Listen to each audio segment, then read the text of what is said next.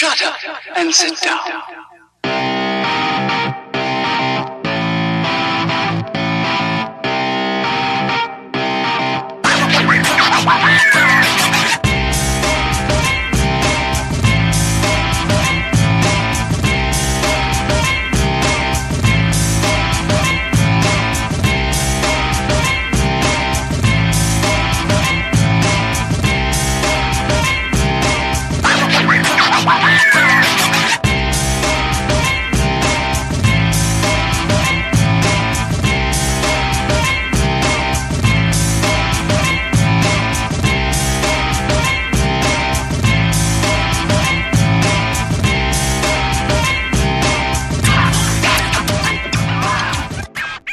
What's going on, guys? Welcome to another episode of the HW Prospect Show. I'm Jim here with my co-host Alex Appleyard. Alex, what's going on, man?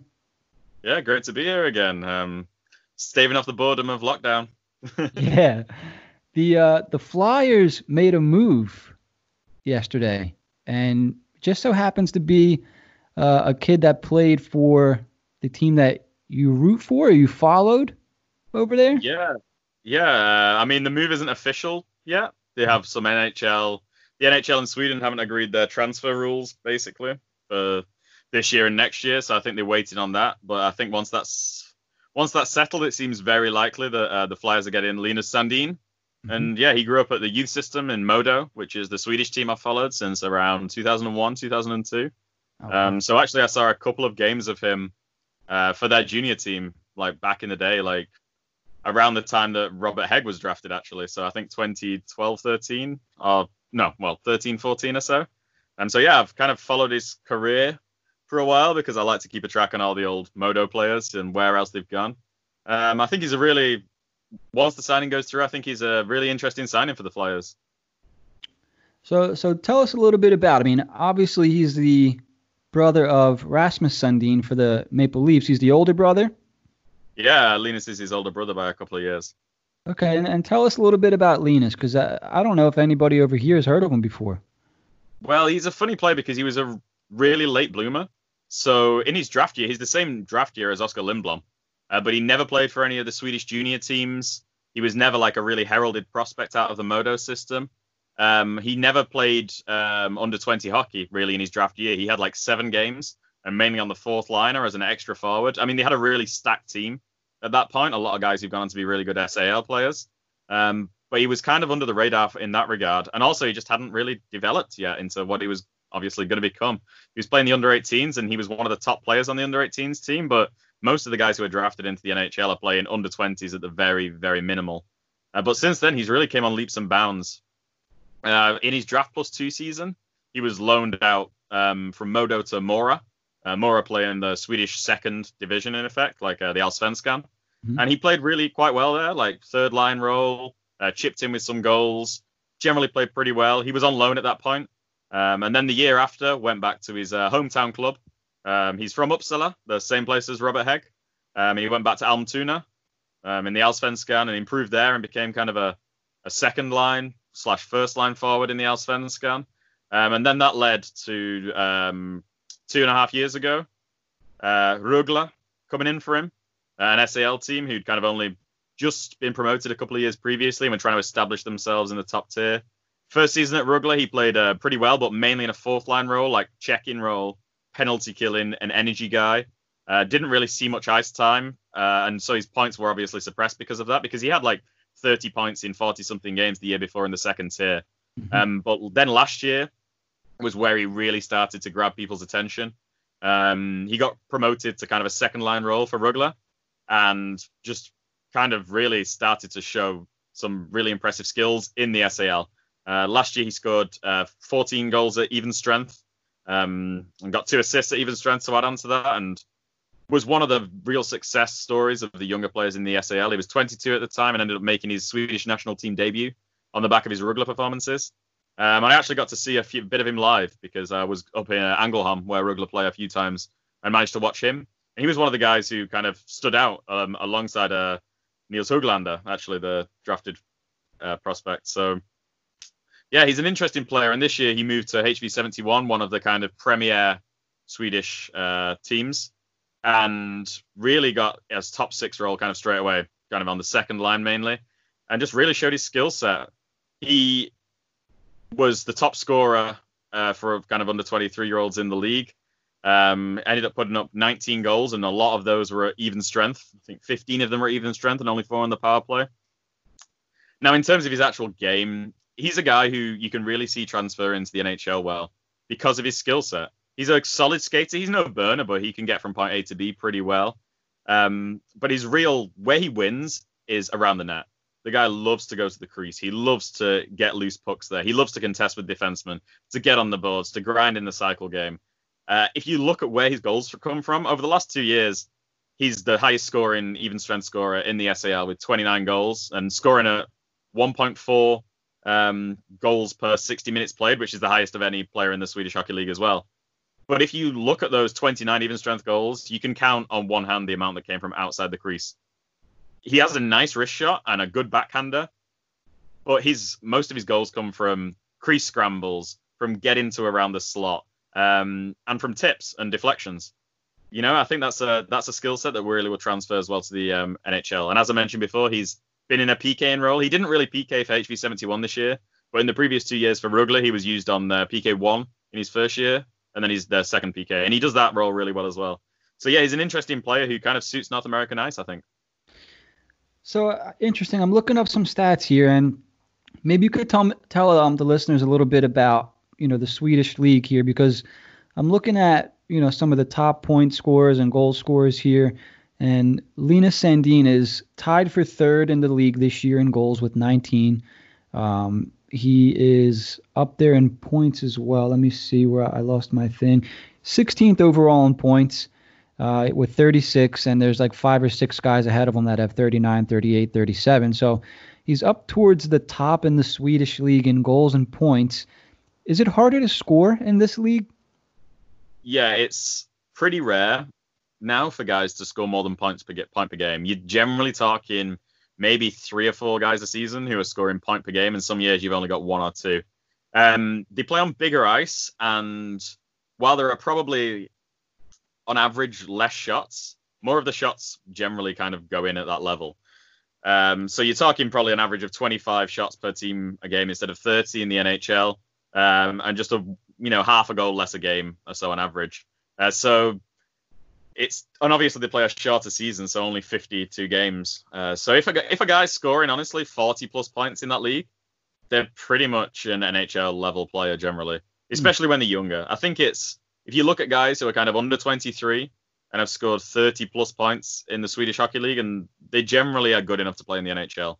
Maybe they're only a 4th liner, maybe they're a 2nd liner, but most of them can transfer. I would say it's the 3rd best hockey league in the world, really, after the NHL and the KHL. And going off some statistical studies that have been done, Swedish players, while the KHL is definitely a better league, Swedish players generally transfer better to the NHL from a stylistic perspective. I think partially because Russia kind of went their own way with hockey, and Russia spawned their own hockey culture and play hockey their own way. Whereas in Sweden, hockey was introduced by an American, Lemat, who still has his name on the Swedish Hockey League winners trophy. So they play the most North American style in Europe, I would say, outside of England, actually. So I think generally guys transfer a bit better from Sweden, and you kind of probably will know that at least you've got a guy who's probably going to be able to play 4th line at worst. Yeah, I'm looking at some of his stats here. Excuse me. He's 23 years old, 6'1", 209 pounds. So this guy, he's built already. He's ready for the NHL. He doesn't have to go down, and at least I don't think he doesn't have to play with the Phantoms or whatever. He's built already. I'm kind of, and I'm going to ask you, but I'm kind of picturing like a Michael Raffl type role, big body that could potentially play up and down the lineup, but mainly 3rd, 4th line.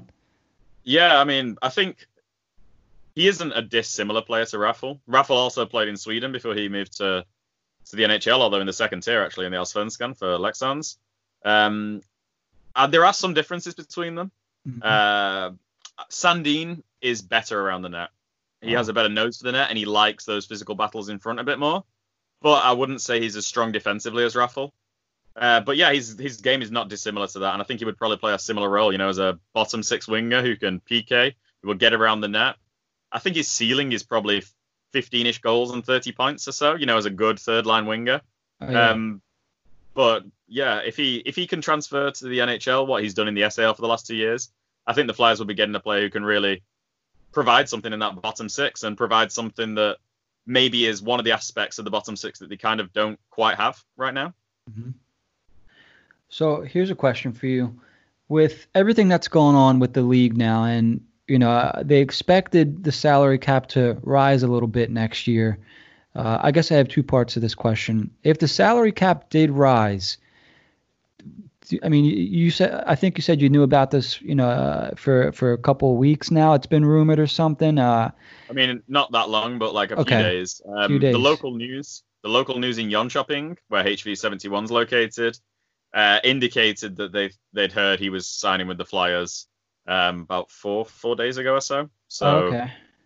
Yeah, that 4 or 5 days, I would say. And then it came kind of into the Swedish national news 2 days ago, and then obviously North American news picked it up then.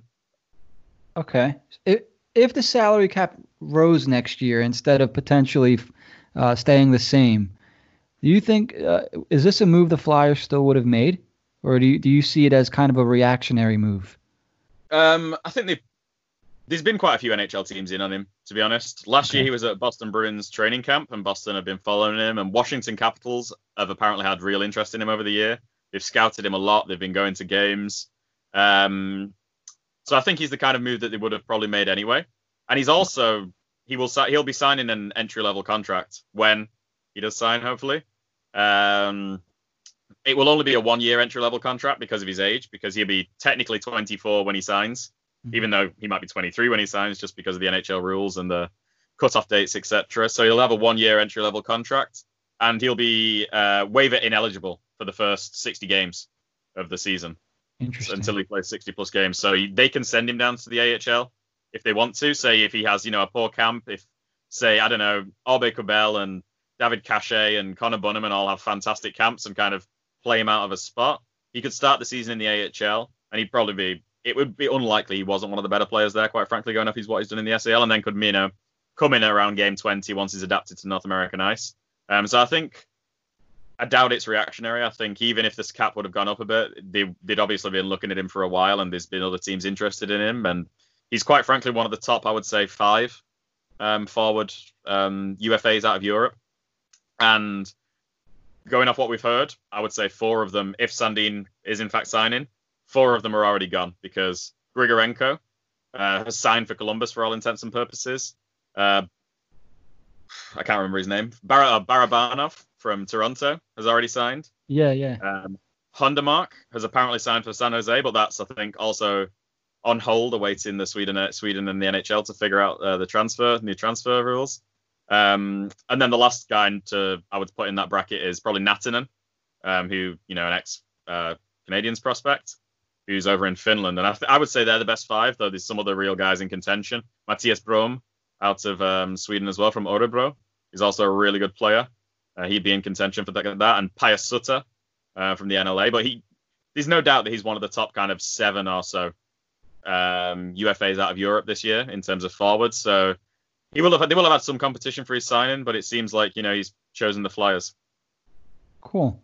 So this seems like a guy that the Flyers could definitely use. They could have used him, I think, maybe during the season a little bit. And not just on their bottom, let's say 3rd and 4th lines, but if let's say he does start out the year with the Phantoms next year, they needed a guy like this, I think. I think the Phantoms maybe lacked some talent, so if he, maybe he does get first line minutes with the Phantoms next year, or even if he does play right away with the Flyers. I mean, as soon as this move happened and, I got talking to you a little bit, I'm like, what happens now with players like Tyler Pitlick or Derek Grant? I think I'm leaving one guy out, but Thompson. Yeah. So, what happens for these guys? Does this mean they most likely won't be back, or? I think them being back or not isn't so interconnected to Sandin, really. I think it was very unlikely that they were going to bring back I think it's unlikely to bring back Grant anyway, simply because if he's not getting 2.5 million next year, his agent's doing a bad job, because he's a guy who's been scoring 30 plus points or so, prorated pretty consistently for the last few years. He's been on a cheap deal. He can play on someone's third line at left wing and do a really good job. And he's not going to have that opportunity at the Flyers. I mean, the Flyers, even without Lindblom, potentially for next year, I hope he gets better quickly. But even if he gets better pretty quickly, he's still probably going to miss at least half of the season. On that left wing, they have Giroux and Van Riemsdyk, and Farabee seems to have cemented his spot there as well. And then on the other side, you've got Voracek and Konechny, who are first-line players. And then you've got Aube-Kubel, who's really cemented his spot there as well. So, and then in the bottom six as well, you've got Raffle and Lawton, who can both play wing. So, Grant's really only opportunity, I would say, to stay is at 4C, and it's difficult to say spend $2.5 million on a 4C when, Frost looked pretty much ready, and Patrick might be back as well, and you've got Hayes and Giroux you've got Hayes and Couturier as your top two centers. So I think the writing was kind of already on the wall for Grant and Thompson, more so than, say, Pitlick. I think Thompson was always going to be a rental, and Grant was kind of a, he's a very good player, but I don't think he's going to be, playing 4C for the Flyers next year, and maybe blocking a guy like Frost or Patrick returning and playing some more limited minutes. In terms of Pitlick, out of those three guys, Pitlick is the guy that personally I would be happy to bring back. But at the same time, he's going to demand, 1.75 million or so. He had a really nice year and he's a good player. But Aube-Kubel, I think, is probably better than him, or at least equivalent to him, and will be on half that money and probably play ahead of him in the lineup. And then, there's the potential if Frost and Patrick are both playing for Lawton and Raffle to be your fourth line wingers, or maybe, Lawton on the third line, Aube-Kubel on the fourth line with, say, Raffle and Patrick. So I think it's kind of difficult for any of those guys to get a guaranteed spot in the top 12 for the Flyers next year. Whereas Sandin, I would say, there's a bit more flexibility in that regard. He might be able to stick around as a 13th forward and then work his way up the lineup, or he could be sent to, Lehigh Valley and play a few games there, really adapt to North America, and then be brought up when someone's injured or when, he shows that he's really ready. Yeah. I think I agree with you about Grant, even though I kind of like him as a player. he's going to make too much money to play on the fourth line. And I'm listening to you talk about this Flyers team, man, and it's pretty crazy how just a year or two ago, we're talking about guys like Dale Weiss and Jori Lehtera, and like you just named potentially 5 lines of players that the Flyers could use for next season. Like, it's crazy how much talent is on this roster. And, you mentioned a guy like Morgan Frost, and guys are still coming up. They have guys out of the lineup that you have to factor in, like you mentioned with Patrick and Lindblom. It's like, where are all these guys going to go? I think it's a really good problem to have. It's something the Flyers couldn't do for years, and I think we've seen really look at the Blackhawks and the Penguins.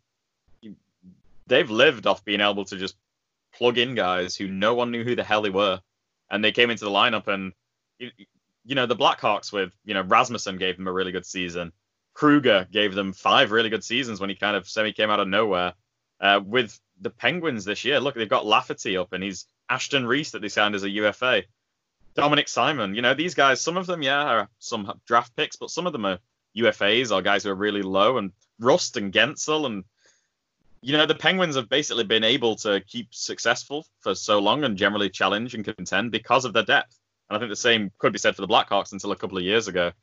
And when the Flyers start the next season, when you look at the Phantoms team, it's likely that they're probably going to have 10 prospects in their forward lineup, which is, one of the most the Flyers have ever had.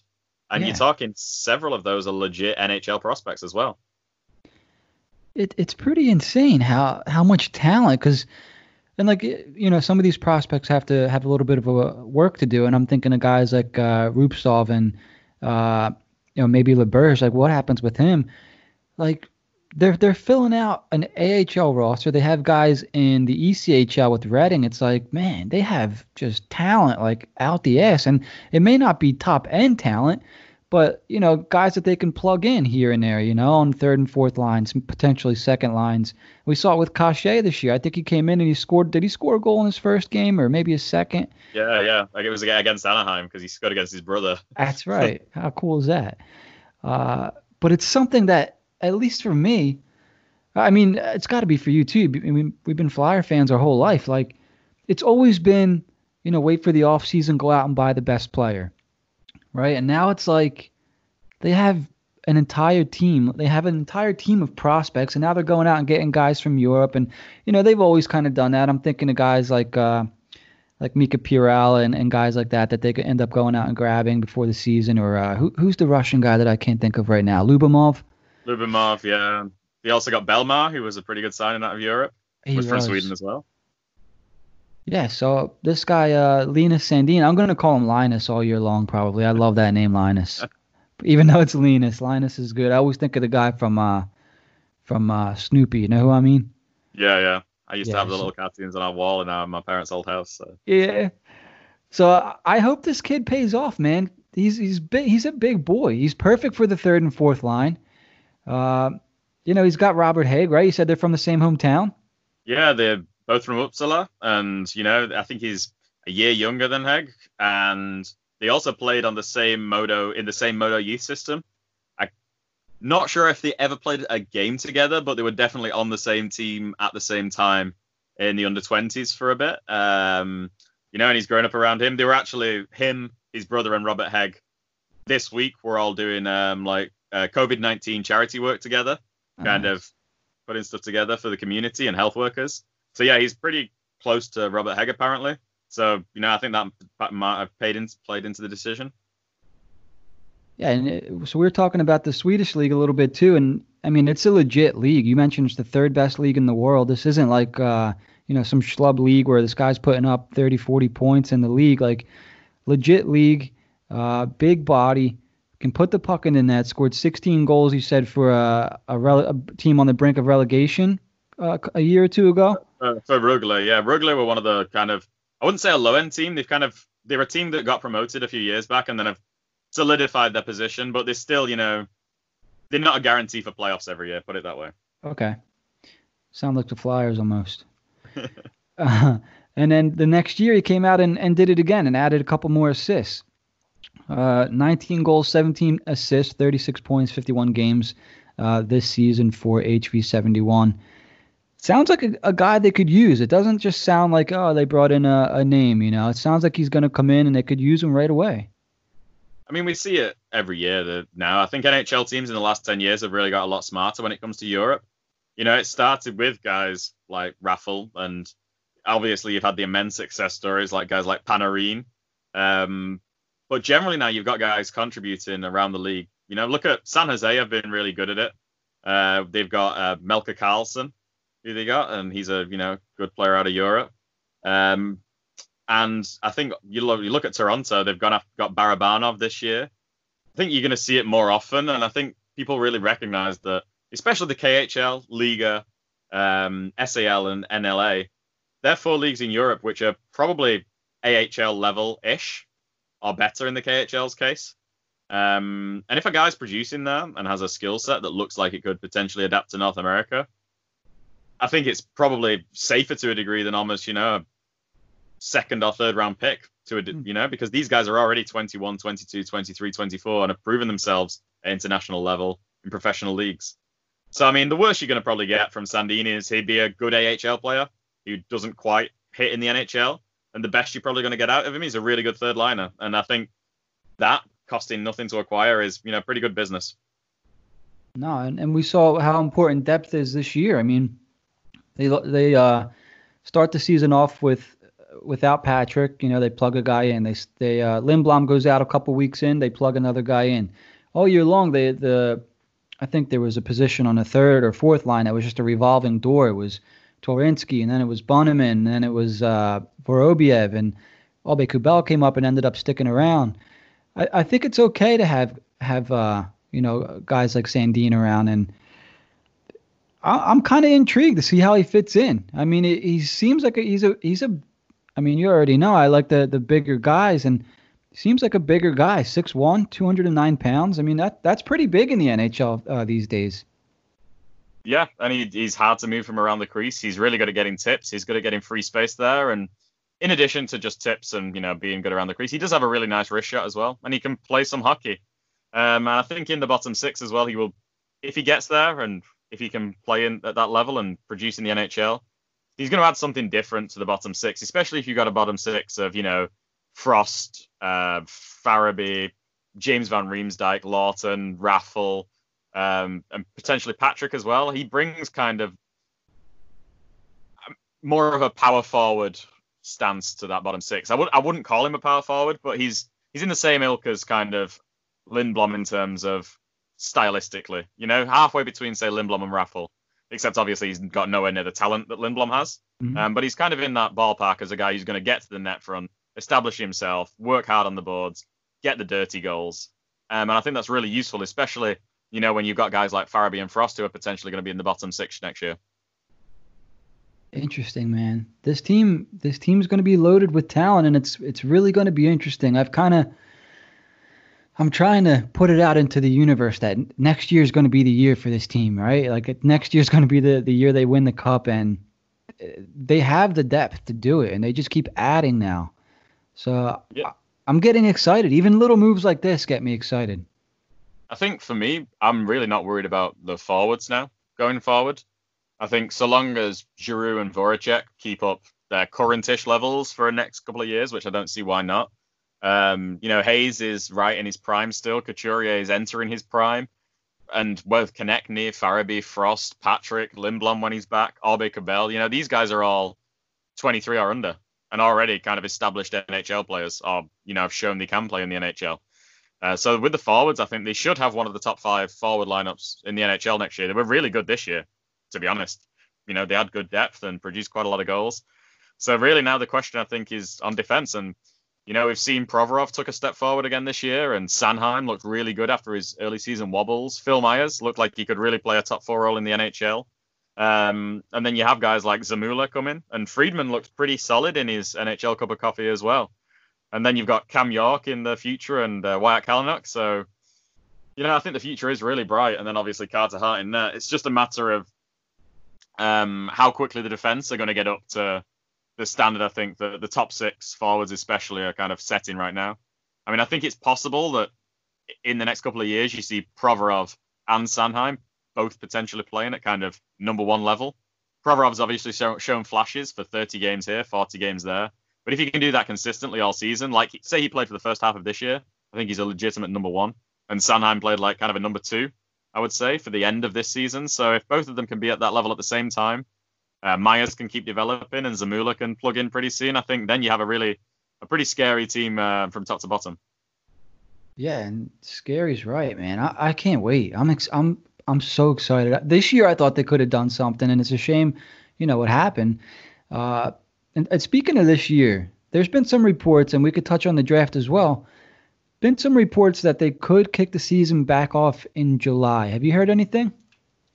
Nothing more than anyone else has heard, I think. But it seems like they're at least kind of pushing for that they're going to, have the NHL draft potentially and then start the season after that. And it would be interesting to see kind of what happens. Obviously, I guess there's going to be no fans in attendance or anything, but, hockey without fans is better than no hockey, I think, so long as it's safe for everyone to play. And, I'd still like to see the season finish out because I think it's the best chance really the Flyers have probably had to win or get to the conference finals at least since probably 2011-12. I think that the roster this year is better than at any point since 2011-12 for sure, and potentially as good as any roster since 09-10. I 100% agree, man. I was stoked. They could have really did some damage. I would have liked to see them get to the conference finals and potentially play Boston. I really didn't want to play Tampa Bay. I feel like maybe they had their number or something. But the 7-game series with the Bruins would have been great. Yeah, and I think as well, I think you're starting to see kind of a changing of the guard in the Metropolitan Division as well. Obviously, Washington and Pittsburgh still have their top-end talent, and they still look like good teams. But I think you saw this year that, the Flyers really competed with them. And when you look at kind of Columbus and Carolina as well, those teams are really young teams who look like, it's maybe one piece or one guy developing off being a really, really good teams as well. So, I think you're starting to maybe see the changing of the guard in that regard. And I think the Flyers are kind of slightly ahead of the other teams because they have established top-end talent who are in the primes or maybe just slightly past the primes, but still damn good first-line players. So, yeah, I think there's the window should really be starting to open about now. And if we can see the season resume, then maybe we'll get a nice playoff run because I think they can definitely beat whoever of Washington or Penguins they're going to face in the first round, and see who then goes to the second round. Potentially there's an upset.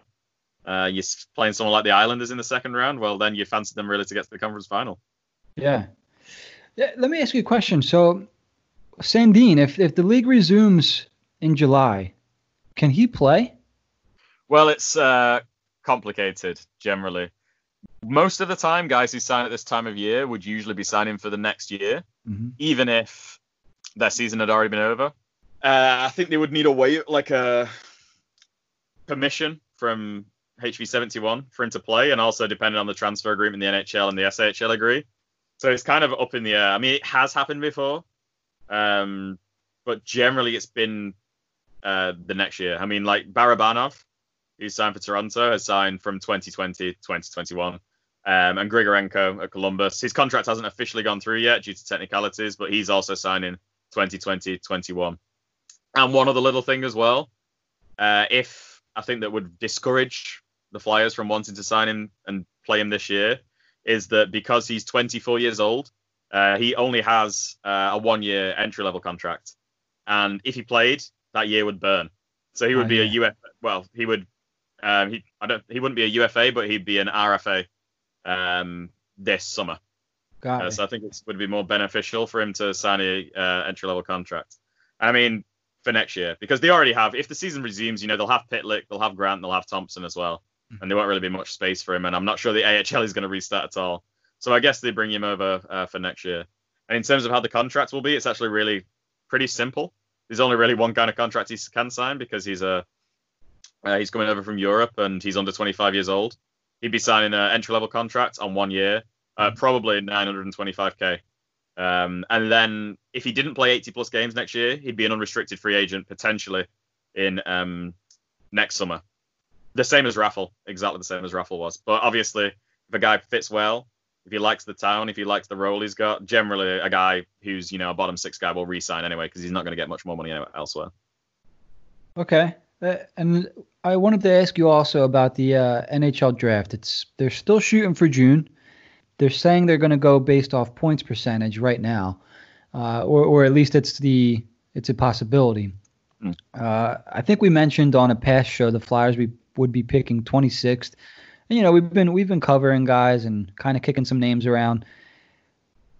With the addition of Sandin, does it change what they would do in the first round at all? Could they potentially still go after a defenseman if he's there? How do you see them picking at 26?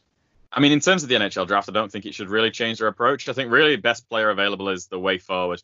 I mean, they have fantastic forward depth, but if Frost and Farabee are both in the NHL next season, then the only prospect then outside the NHL with real first line potential, I would say, is Bobby Brink, who will still be in the NCAA.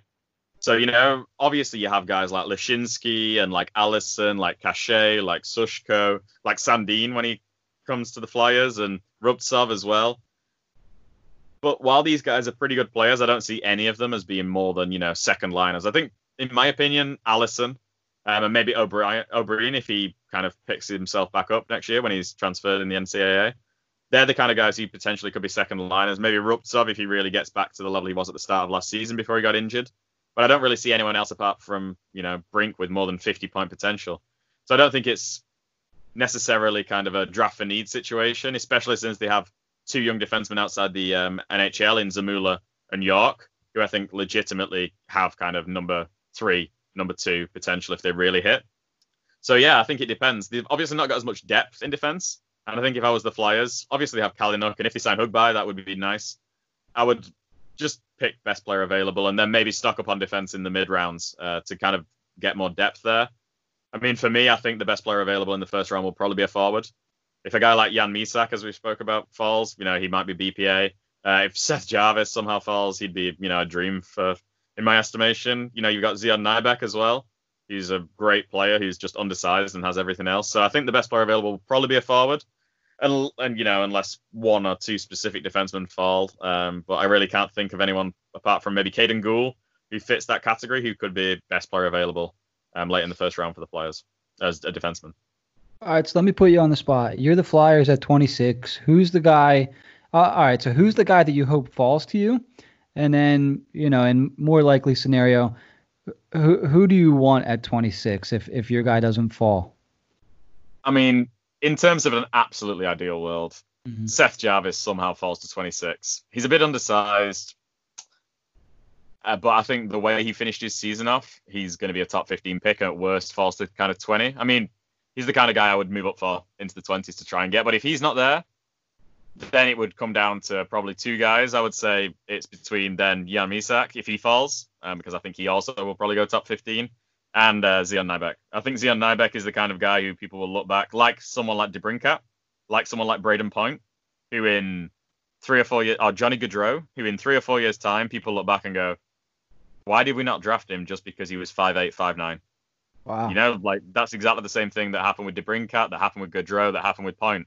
Really high-end players who have lots of skill. Who, Point was 5'9" in his draft year. Gaudreau is probably still only about 5'6.5", 5'7" at absolute tops and just overlisted. And DeBrincat is 5'7", 5'8", and those three guys fell out of the first round. I mean, in Gaudreau's place and Point's place to the third round, just because of their size. They were high-end players. And I think if Nybeck is there at 26 overall, I think he's the guy who I think will probably be the best player available. I mean, there are some really other good players who potentially could be there, but he's likely, I think, the best player available. If Misak's gone, if Mercer is gone, if Jarvis is gone, he's the best player for me. Okay. Sounds like Nybeck's your guy. You mentioned his name, I think, on one of the last shows we did, and I think you were pretty high on him. For the Flyers, yeah. I mean. Yeah. He's the only guy I think I can see with real top 15 talent in this draft, who's definitely going to be, almost certainly going to be there at the Flyers pick. I mean, I really do like guys like Misak. I like guys like Mercer. Obviously, I've spoken about Jarvis at length, and I really like Jarvis. And, a guy like Connor Zary as well is a really good player who might be there in the middle of the first. But in terms of guys who are definitely going to be there after 20, for me, Zion Nybeck is the only guy who's has the potential to kind of be a 70-plus kind of star player.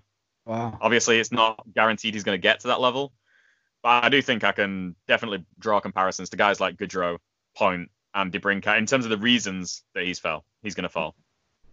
You know what I noticed? I mean, I noticed it more after doing some shows with you guys and looking some of these prospects up. There's a lot of smaller guys, 5'8", 5'9". Not, I mean, 160, 165. I mean, it's if I find a guy that's 170, 175 and 5'10", 5'11", that's like a bigger player these days, I feel like. Are you noticing that? I mean, I think I know for a fact since the mid-90s, the NHL has actually got smaller and lighter. I think it's lost a few, like maybe a centimeter in height, and probably is 5-10 pounds lighter. I think with the rules, it just caters more to speed. Yeah. And I think being smaller isn't necessarily as big as a restriction as it used to be. But also, I think NHL teams are just maybe a slightly less biased these days. I mean, we've seen for years on end that small players can succeed in the NHL. Doug Gilmour and Igor Larionov are both Hall of Fame centers and are 5'9".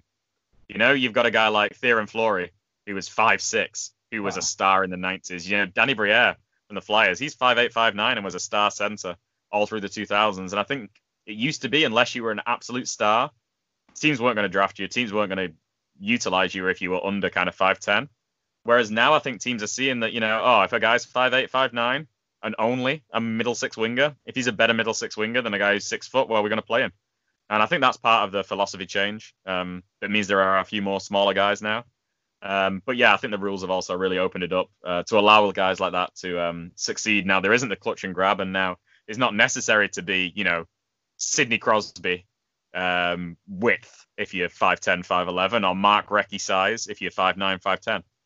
Whereas it used to really be, a guy like Travis Konechny is obviously undersized, but he's kind of the archetype of the 90s smaller player, probably 190-ish pounds and a bowling ball. Whereas now I don't think you need to be like that to succeed. Yeah, just something I've noticed. And then it made me think like, man, maybe I got to change my mindset a little bit. Because as soon as I see anything under 5'9", or 5'10", I'm like, all right, well, this guy better be thick. And if he's not like 175, 180, I'm kind of like, nah. Like you can, a gust of wind could blow this kid over. I don't know if I want him on the Flyers, but it seems to be the way the game's changing a little bit. And I'm like, you know what? I don't want to miss out on a talent just because he's small, right? It doesn't make sense. Would I like him to be bigger? Would I like him to take a bigger guy? Yeah, but if he's better than the other guy, then they should take the talented guy, right? And I think especially, I mean, even though I think you shouldn't really look so much into size, I don't think anyone should when we're talking about prospects. I also see the need, you still need some physicality on a team. You still need a net front presence. You need guys who are good on the boards. But with the Flyers, when you look at the constitution of the team and you look at a lot of the prospects, they also have those bigger guys, especially down the middle. I mean, Frost is kind of the only guy down the middle now in the organization who you really say is undersized. And Frost is 5'11", and he's probably going to be 190, 195 pounds, when he's filled out. So you've got Hayes, you've got Couturier, who are big guys. You've got Nolan Patrick, who's a big guy as well. So, I mean, I think so long as you have, some guys who can work the boards in your lineup, I don't think it's too bad to have a couple of guys who, are on the smaller side. And plus, I mean, I think the Flyers fans know better than anyone. When it comes to guys who are on the smaller side who can work the boards, we've Claude Giroux and now Aube Cabell. Mike Richards is only 5'11", but a demon on the boards as well. It's not exclusive that you need to be, 6'1", 6'2", 6'3" to be a good board player. No, it's true. It's true. And like I mentioned, they're seeing a lot more guys that are smaller in stature coming up. I just thought that was interesting. What else do we have, Alex? Is there anything else you wanted to talk about in this episode? It was kind of a short one. It went by quick. Yeah, it was fun to do. But, I mean, in terms of other things, yeah, I think Sandin is really the marquee news. And I'm just watching out for the next few days to see what happens and wait for him to hopefully sign. I mean, it seems like it's, a 75, 80% kind of done deal. But obviously, until the ink is on the dotted line, always a bit cautious with these things, but both the Swedish press have reported it, the North American press have reported it, and he's been on people's radars for quite a while. So yeah, I've got my fingers crossed that they get him in, because I think he'd be a real good addition to the franchise, and he's one of the better UFAs out of Europe, as I've said. So yeah, it's going to be interesting to see next year where he fits into the lineup, if he's in the AHL, if he's on a fourth line role, if he's in a third line role, and what he can bring to the Flyers. Yeah, no, I'm excited. So we're going to wrap this one up here. Alex, if you guys aren't following Alex already, Alex, where can they find you on Twitter? I am at AV Appleyard on Twitter. Pretty simple. Yeah. I've got a stupid last name, so it's quite easy to find. At least it's easy to say. Yeah, true. Yeah. You guys know where you can find me, Jim Like HW. That's going to do it for this episode. Thanks for tuning in again. Alex, always a pleasure. Yeah, pleasure. And we'll be back soon with another episode. We have a lot of stuff to talk about with the draft coming. We'll get to some more prospect talk coming up soon. Everybody stay safe, wash your hands, and wear your mask. And we'll be back.